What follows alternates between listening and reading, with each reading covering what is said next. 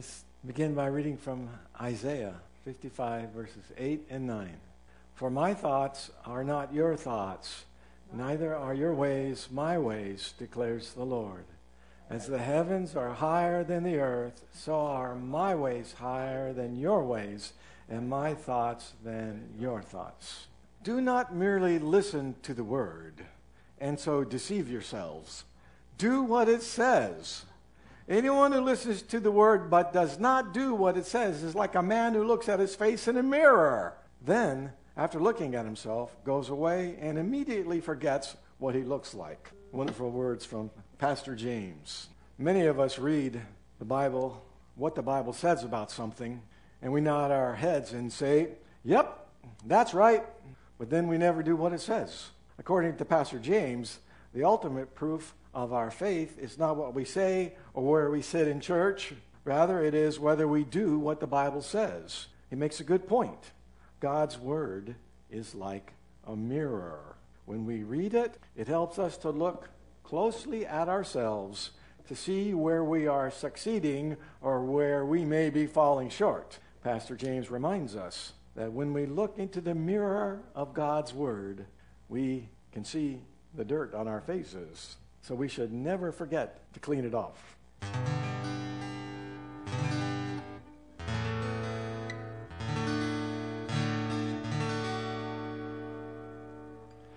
In your presence, Lord, there is splendor. In your presence, Lord,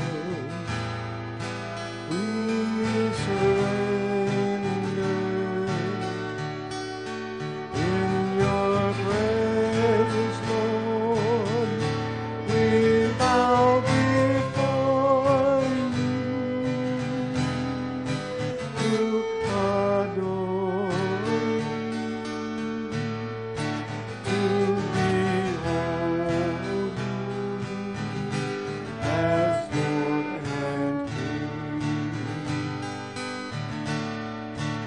In your presence, Lord, there is splendor. In your presence, Lord, we surrender. In your presence, Lord, we bow before you to adore you, to behold you as Lord and King.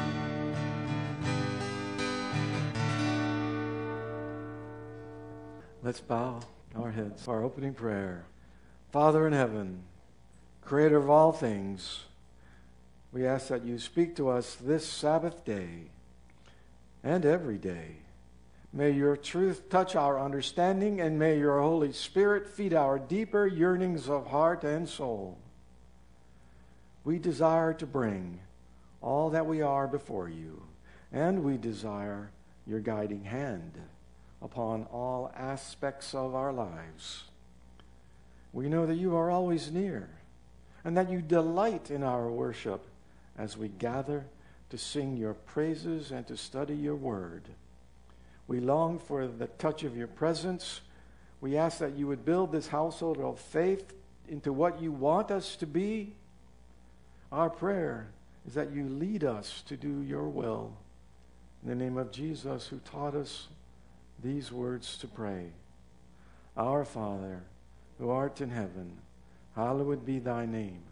Thy kingdom come, thy will be done, on earth as it is in heaven. Give us this day our daily bread, and forgive us our debts as we forgive our debtors.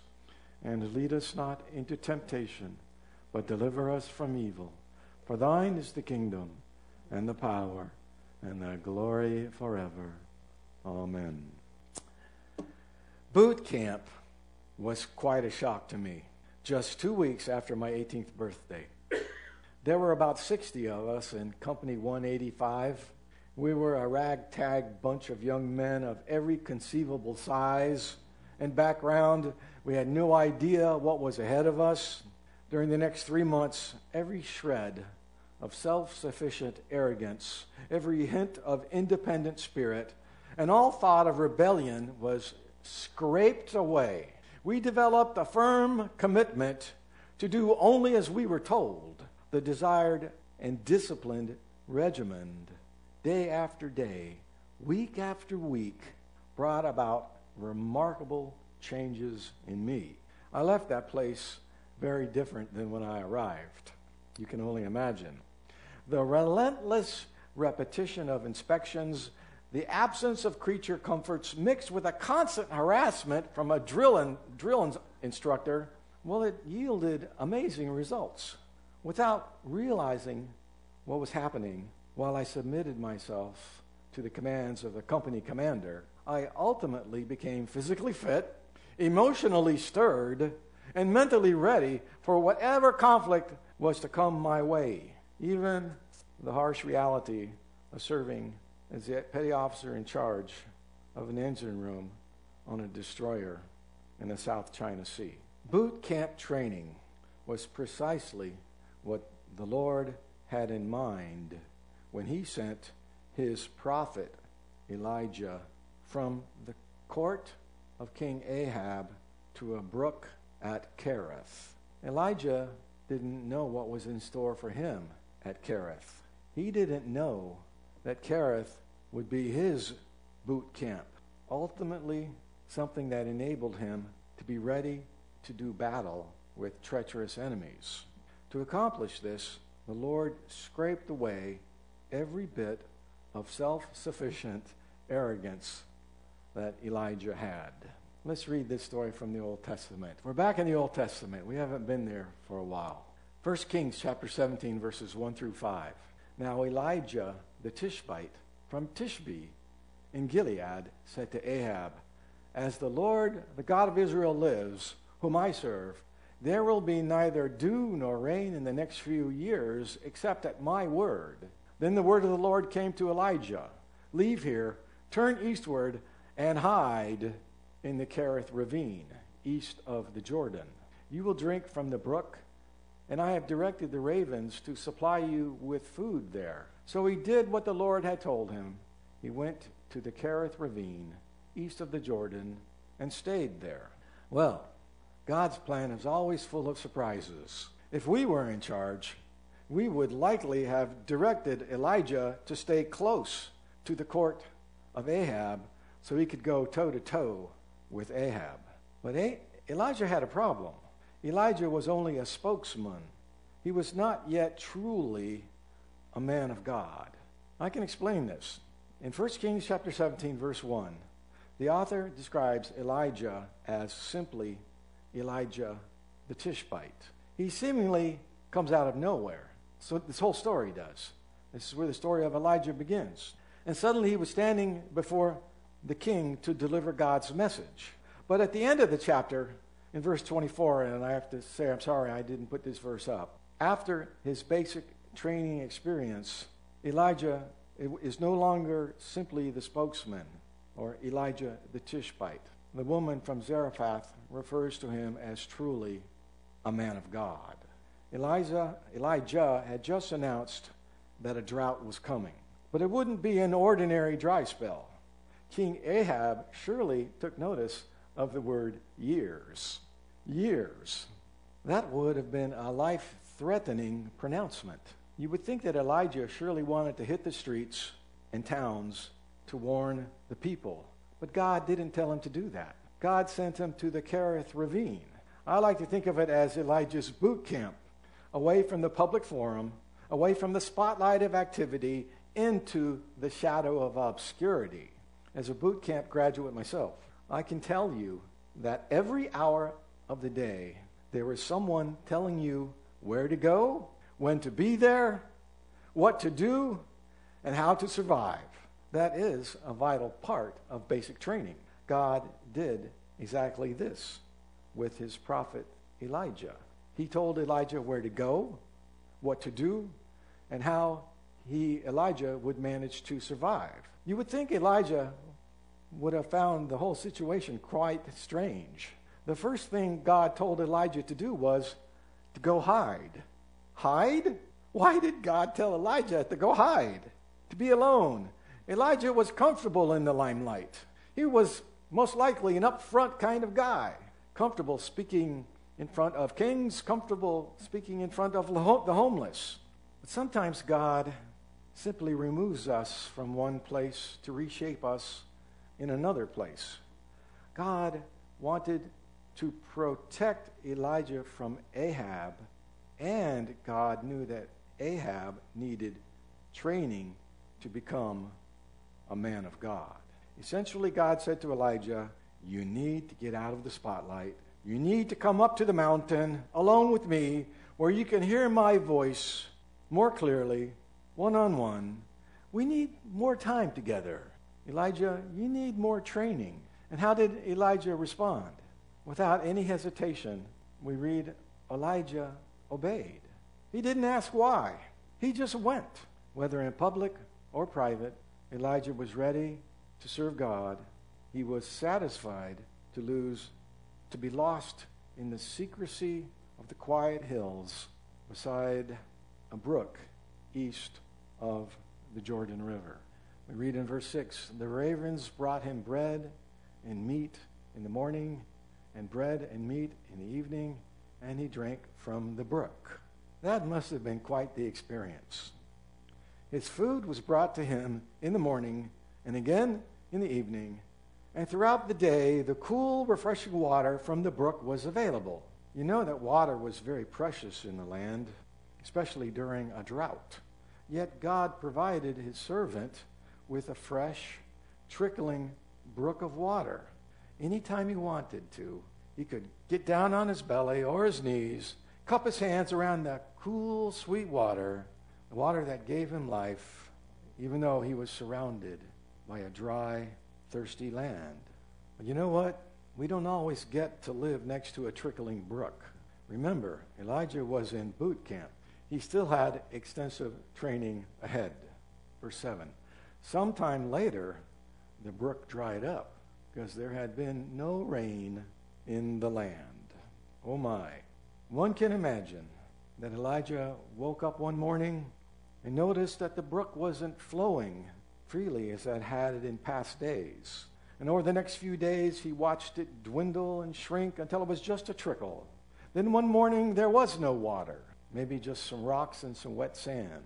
The hot wind soon evaporated even that dampness. After all, there was a drought ongoing. Cracks appeared in the parched bed of the brook. The brook had dried up. Life can be like that.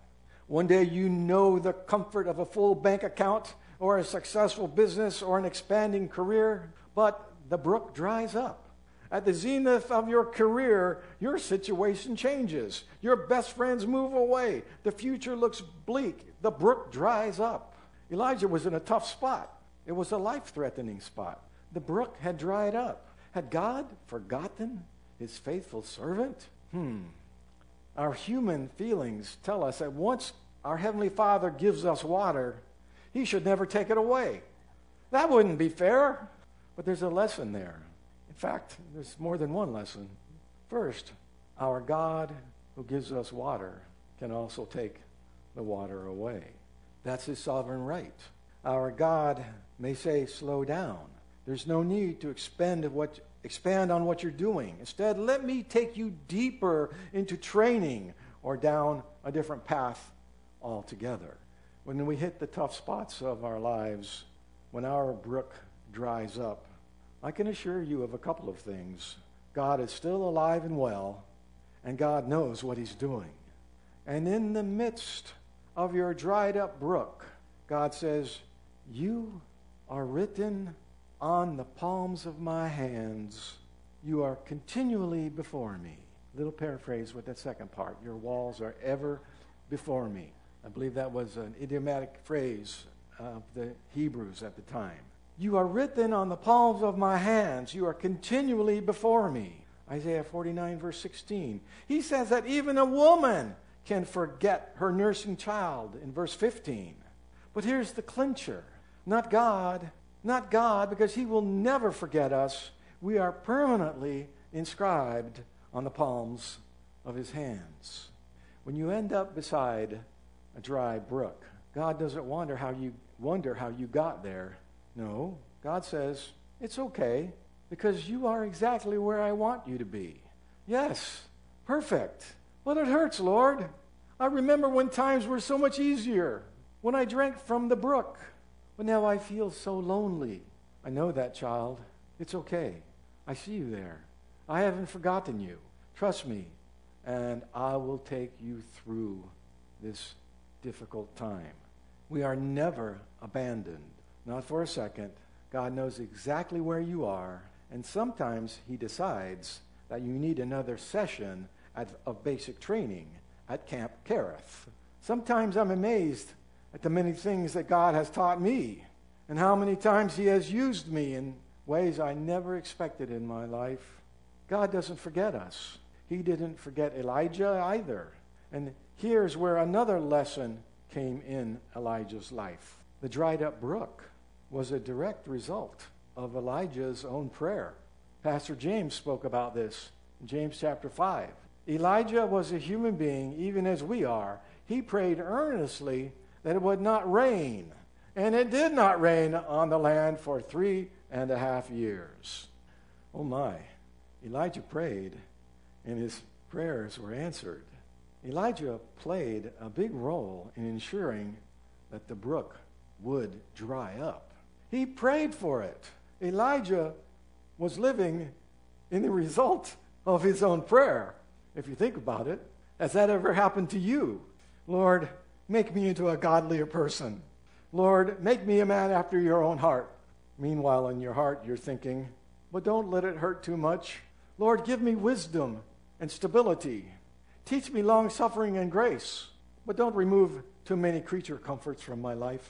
Too often we want instant spiritual maturity without sacrifice or hardship. Lord, give me patience, but I want it now. God's spiritual boot camp doesn't work that way. It's designed for our spiritual development toward maturity, not for comfort. God's way is not very popular in today's culture. God is relentless. His training actually never ends. If needed, God will take you away from your comfort and your secure lifestyle. He will move you into cramped and unfamiliar quarters. He will change your circle of friends, just like in boot camp. In the process, he will strip you of your pride and lay down a new foundation of courage and a new kind of pride. Is there a good kind of pride? Your new pride will not be the kind of pride that will defend itself. Rather, your new pride will defend God. There will be a magnificent change and an essential change on your journey toward spiritual maturity. Did you notice that God didn't tell Elijah what his second step would be until he had taken the first step? God first told Elijah to go to Ahab. After Elijah spoke with Ahab, then God told him to go to the brook. And then God didn't tell Elijah what was going to happen at Kerith. He just said, go to the brook at Kerith and hide. I'll provide for you there. Elijah didn't know the future, but he did have God's promise. I'll provide for you. God didn't tell him about the next step until the brook had dried up. We would do well to trust God the way Elijah did.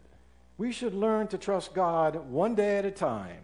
And I know you've heard this before, but the reason why so many Christians are stressed and overwrought with anxiety is because they have never mastered the ability to live one day at a time. It's not easy. For some of us, it takes a lifetime getting in sync with God's will, God's direction. And do you know that a dried up brook is often a sign of God's pleasure, not his displeasure? Pleasure, not displeasure. This is a real truth. A dried up brook is often a sign of God's acceptance of you, not his judgment. When Abraham was becoming known as a great man of God, he was told by the Lord, take Isaac and put him on an altar and sacrifice him. That qualifies as a brook drying up, don't you think? Yet God was extremely pleased with his servant Abraham. Joseph was thrown into an Egyptian prison after being falsely accused. That was a very painful time for Joseph. His brook was dry, but God had some things of great value for Joseph to learn in prison. Was God displeased?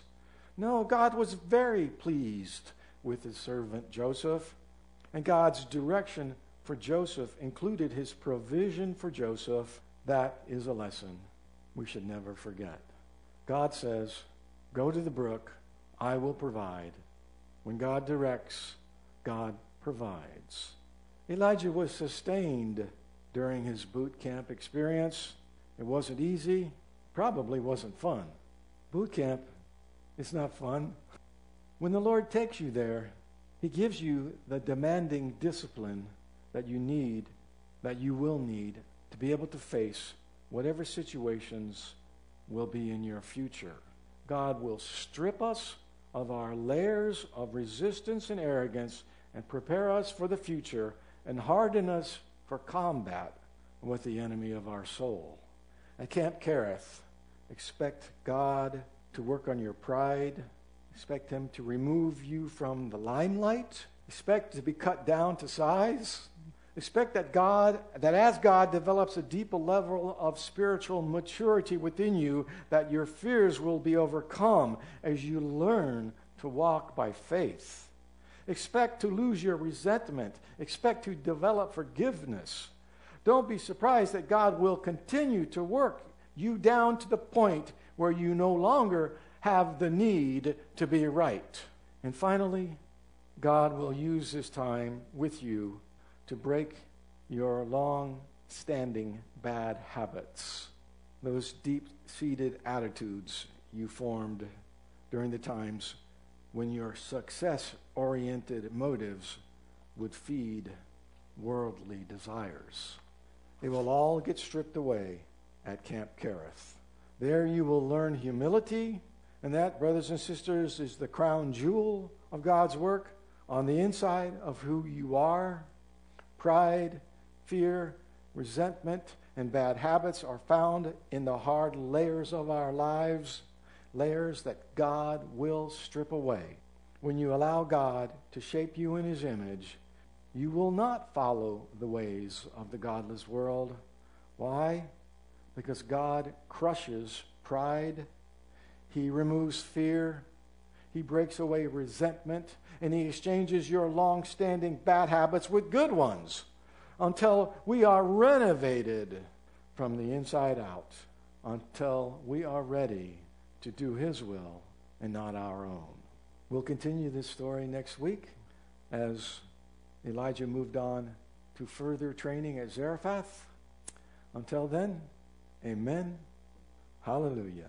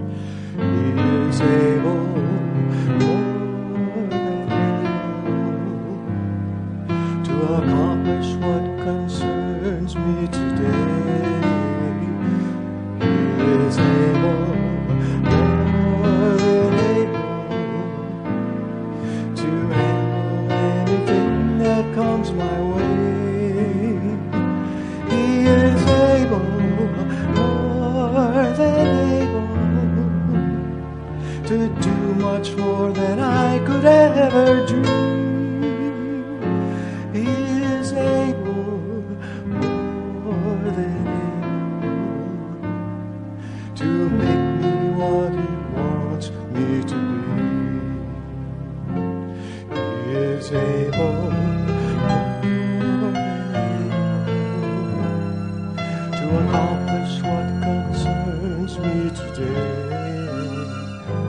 He is able, more than able, to handle anything that comes my way.